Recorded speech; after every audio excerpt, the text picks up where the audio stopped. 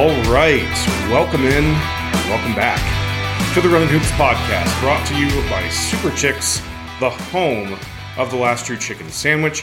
If you're looking for good game day food, look no further than Super Chicks. They've got a ton of great chicken sandwich options and appetizers for all your game day eating needs. Visit their website online for their menu and locations at superchicks.com. And remember, it's chicks with an X.com. On this episode, we've got some breaking and surprising roster news for the Runnin' Utes that has popped up seemingly out of nowhere. And 2024 Runnin' Utes target Brooks Bahr, a 6'4 combo guard out of Keller, Texas, joins the podcast to recap his visit to Utah last week and discuss what's next for him in his recruitment. I will have that and much more, but first, I wanted to remind you that you could follow the podcast over on Twitter/X at Runnin' Hoops. You can rate and review the show over on Apple Podcasts or Spotify. Doing that would be much appreciated. And it would also be appreciated if you would support the podcast over on Venmo at Runnin' Hoops. Doing that helps our ability to get Utah players on the show. All right, well, let's get right to it. About that 13th scholarship, I tweeted out not long ago that Utah and freshman forward Karahan Ifeolu appear to have parted ways. There were rumblings on Friday that something may be going on, and by Saturday, he had been removed from the UtahUtes.com website, and for his part, he has scrubbed his social media of any Utah references, including his commitment post and everything else related to the Utes that he posted once he had arrived in Salt Lake City. He was at FanFest, he was participating in practices, and so obviously this comes as a pretty big surprise, and again, seemingly out of nowhere, and the timing could not have been worse. The fall semester has already started, the portal has pretty much dried up, and presumably any of the other players that they may have been looking at for that 13th scholarship while they were in the process of recruiting Karahan have either gone elsewhere or made other decisions. Now, clearly, there is a story here, and we are likely never going to get the details of it.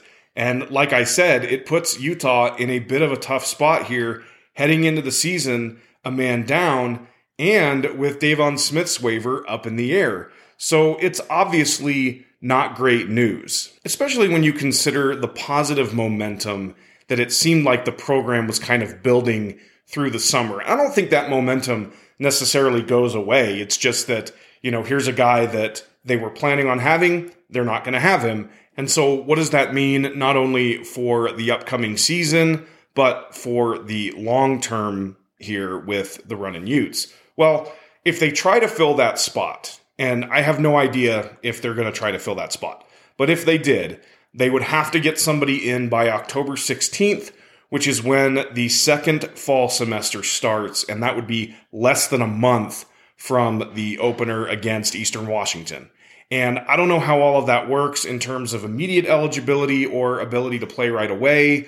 I'm not super familiar with what that person or player would have to do in order to get that, eligibility right away. And then, of course, there are the issues with that player, getting up to speed on the offensive system, fitting in with the guys, getting adjusted to school, getting to Salt Lake, all of that stuff. So obviously a lot to think about on that front. Another thing to consider, right? All eyes are now focused on Davon Smith's waiver, and there's no timetable for that. There was some big news this week in football with a wide receiver from North Carolina who seemingly had a good case and had the support of the previous two schools he transferred from, and his waiver just got denied for the entire season. He was ruled ineligible for this football season. So I would say that denial in another sport, in another circumstance, certainly doesn't exactly fall under the good news umbrella. And so when you take these two things together, now all of a sudden you're talking about not only not having a 13th guy, but potentially, and again, it's potentially, not having Davon Smith as well. And so really what I think it means is that they better have hit on some of these other transfers that are coming in. Now, I know what you're thinking. Andrew, give me something positive out of this situation. Spin it for me. Give me the spin zone. Well, the one thing I will say in terms of positive spin, and again, I'm admitting fully in advance here that this is spin 100%, is, they've got guys in place that can play his position, like Jake Wallin, like Luka Tarlak, and even a Ben Carlson, who, by all accounts, has made huge strides this offseason. Now, we don't know what that means, and we're not going to know what that means until we see all of these guys on the court. We're not going to see that still for another 2 months almost.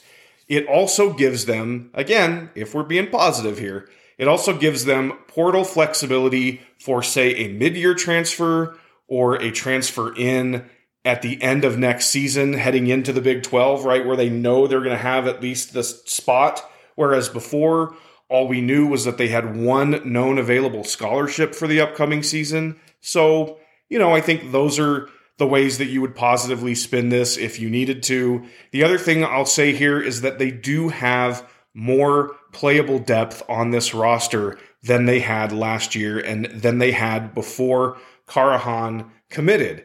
And this roster, I think, legitimately goes at least 9 deep, if not 10, which is typically only as far as most teams are going to go anyway, especially once they get into conference play, right? So Erickson, Bajma, Lovering, and others, they were all playing ahead of Karahan anyway. And so what it means for guys like Jake Wallin and guys like Luka Tarlak is that they now have an opportunity to take those minutes and run with them.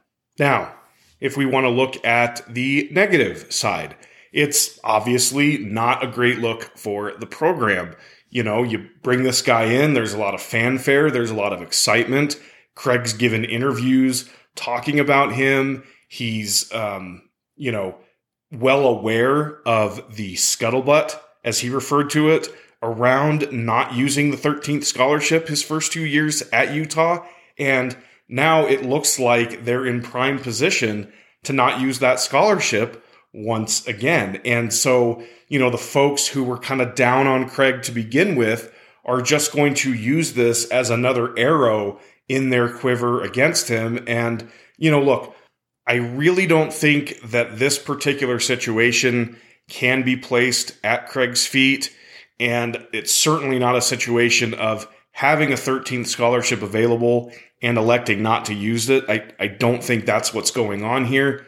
But, when you're the man in charge, these things tend to get placed at your feet, and there are going to be fans that are just going to really be down on Craig more because of this and because of the perceived lack of talent in the program, both returning and transferring in, even though, as I discussed on the podcast with Isaac Trotter last week, that just isn't the case. This is a more talented team than Craig Smith has had at Utah with or without Karahan. So again, not a good situation to be in.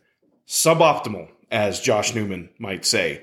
And I'm guessing that we're not going to hear anything from the program on this situation, potentially at all, but certainly not until September 26th, which is when practice starts. We're just 2 weeks away from that, and you're going to begin to see from the podcast on Twitter /X that we're going to do a countdown with player numbers like we did last year. And look, we're closing in on 50 days until the season starts. So it's going to be interesting to see where things go from here, what they say, if anything, and how this roster comes together without this player and potentially without anybody else being added to it. Obviously, as more information comes out, I will get it to you as I am able, and we'll certainly be here for you on the podcast to discuss any happenings as well. If you have any questions or you just want to vent at me, hit me up at Runnin' Hoops on Twitter /X.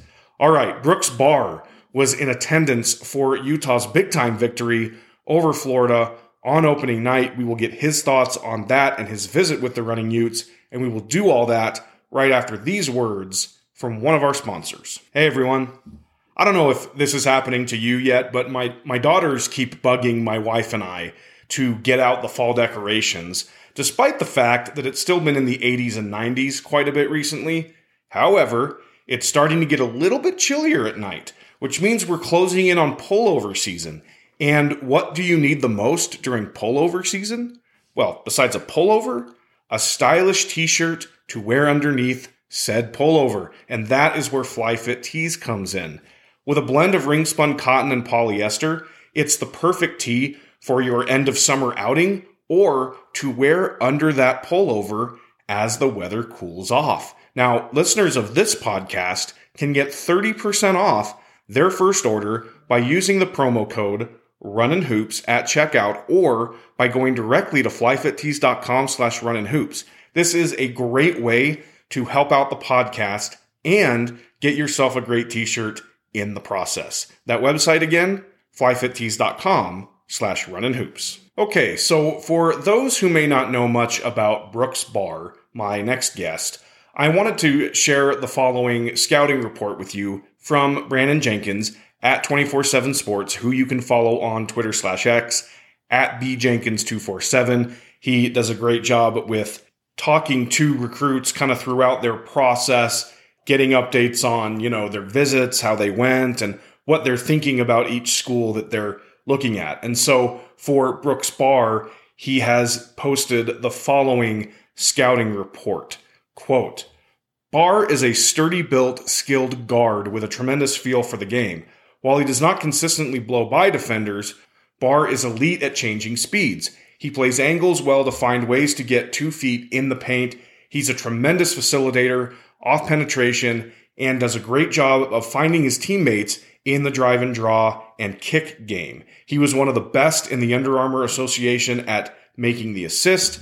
Whether it's about himself or others, a lot of his creation is due to his strong build. He is physical on his attack and can overpower smaller defenders to create scoring opportunities from all 3 levels of the floor.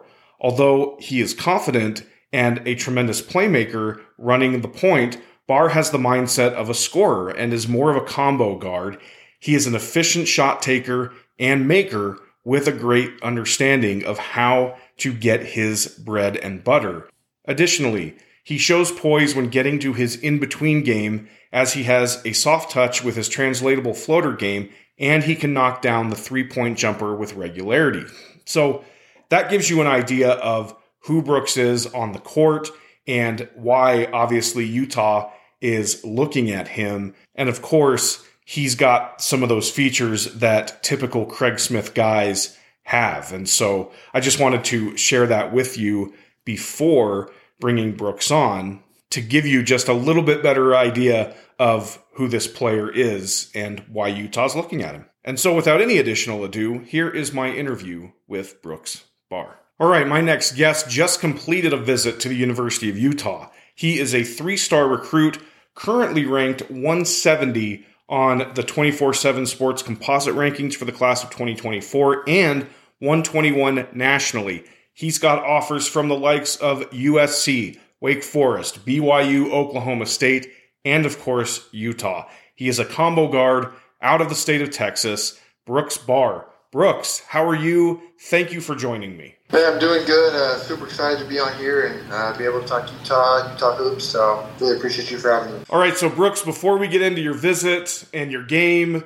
the number one question that all Utah fans ask me is if you're related to former Utah defensive end Brooks Bahr, and if so, how are you related to him? Yeah, so I am related. I was named after him. That's actually my uncle, my dad's brother. So we see Brooks all the time. So super close family relative for sure. All right, well, let's get into, why everybody's listening and what they want to know, which is how did your visit go last week with Utah? Yeah, it was awesome. Got to be there for the football game versus Florida, and then was there all day Friday, and then left Saturday around noon. And got to be with the team a lot. We had a team dinner at Coach Smith's house, which was super awesome. Watched a ton of film with the coaching staff. Got to watch the team lift and then work out, which I loved to watch.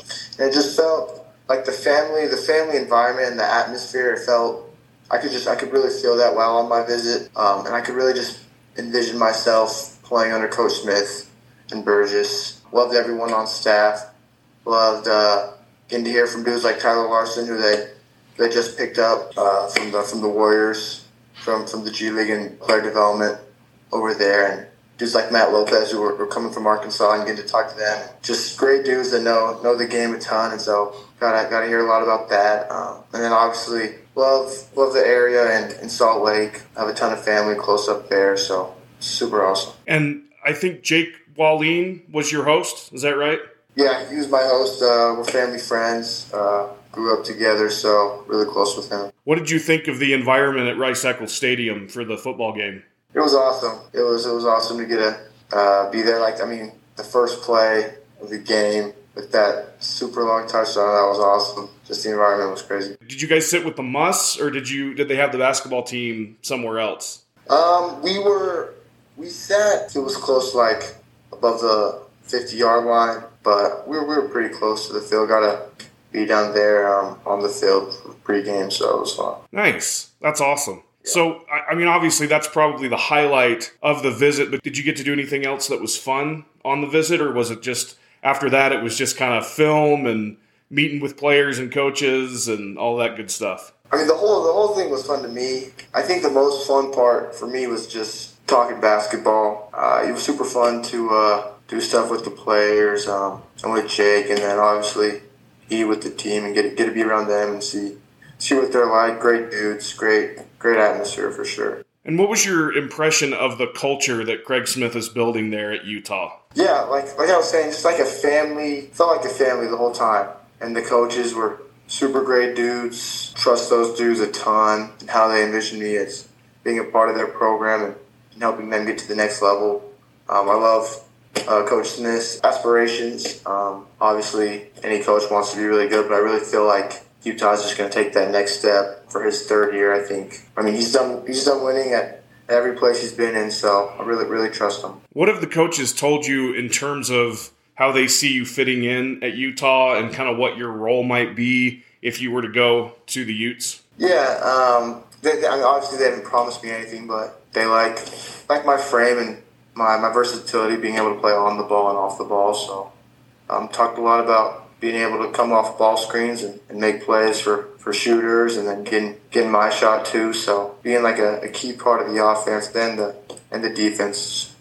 With me, I like to play super hard, take charges, stuff like that. And so for fans who may not know very much about your game, can you tell us a little bit more about, kind of your style of play and how you like to get after it? Yeah, for me, I think I'm able to get to the paint, just kind of get around my defender using my strength, have some wiggle to my game, then able to score for sure, but also either get a drop off to the big or find a shooter for three. That's something that I think I do pretty well. And I think on the defensive end, just kind of doing some dirty work stuff, taking charges, diving for loose balls. Every time I'm on the court, trying to play super hard, kind of send a statement to the other team and other players. So try and play with some confidence and moxie, stuff like that. And is there an area of your game that you really want to try to improve on before you get to college? For sure. I definitely feel like I can take my athleticism to a whole nother level, which I think will really help me. But yeah.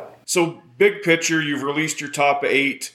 You've got some more visits lined up over the next few weeks or months. What is your timetable, for a decision?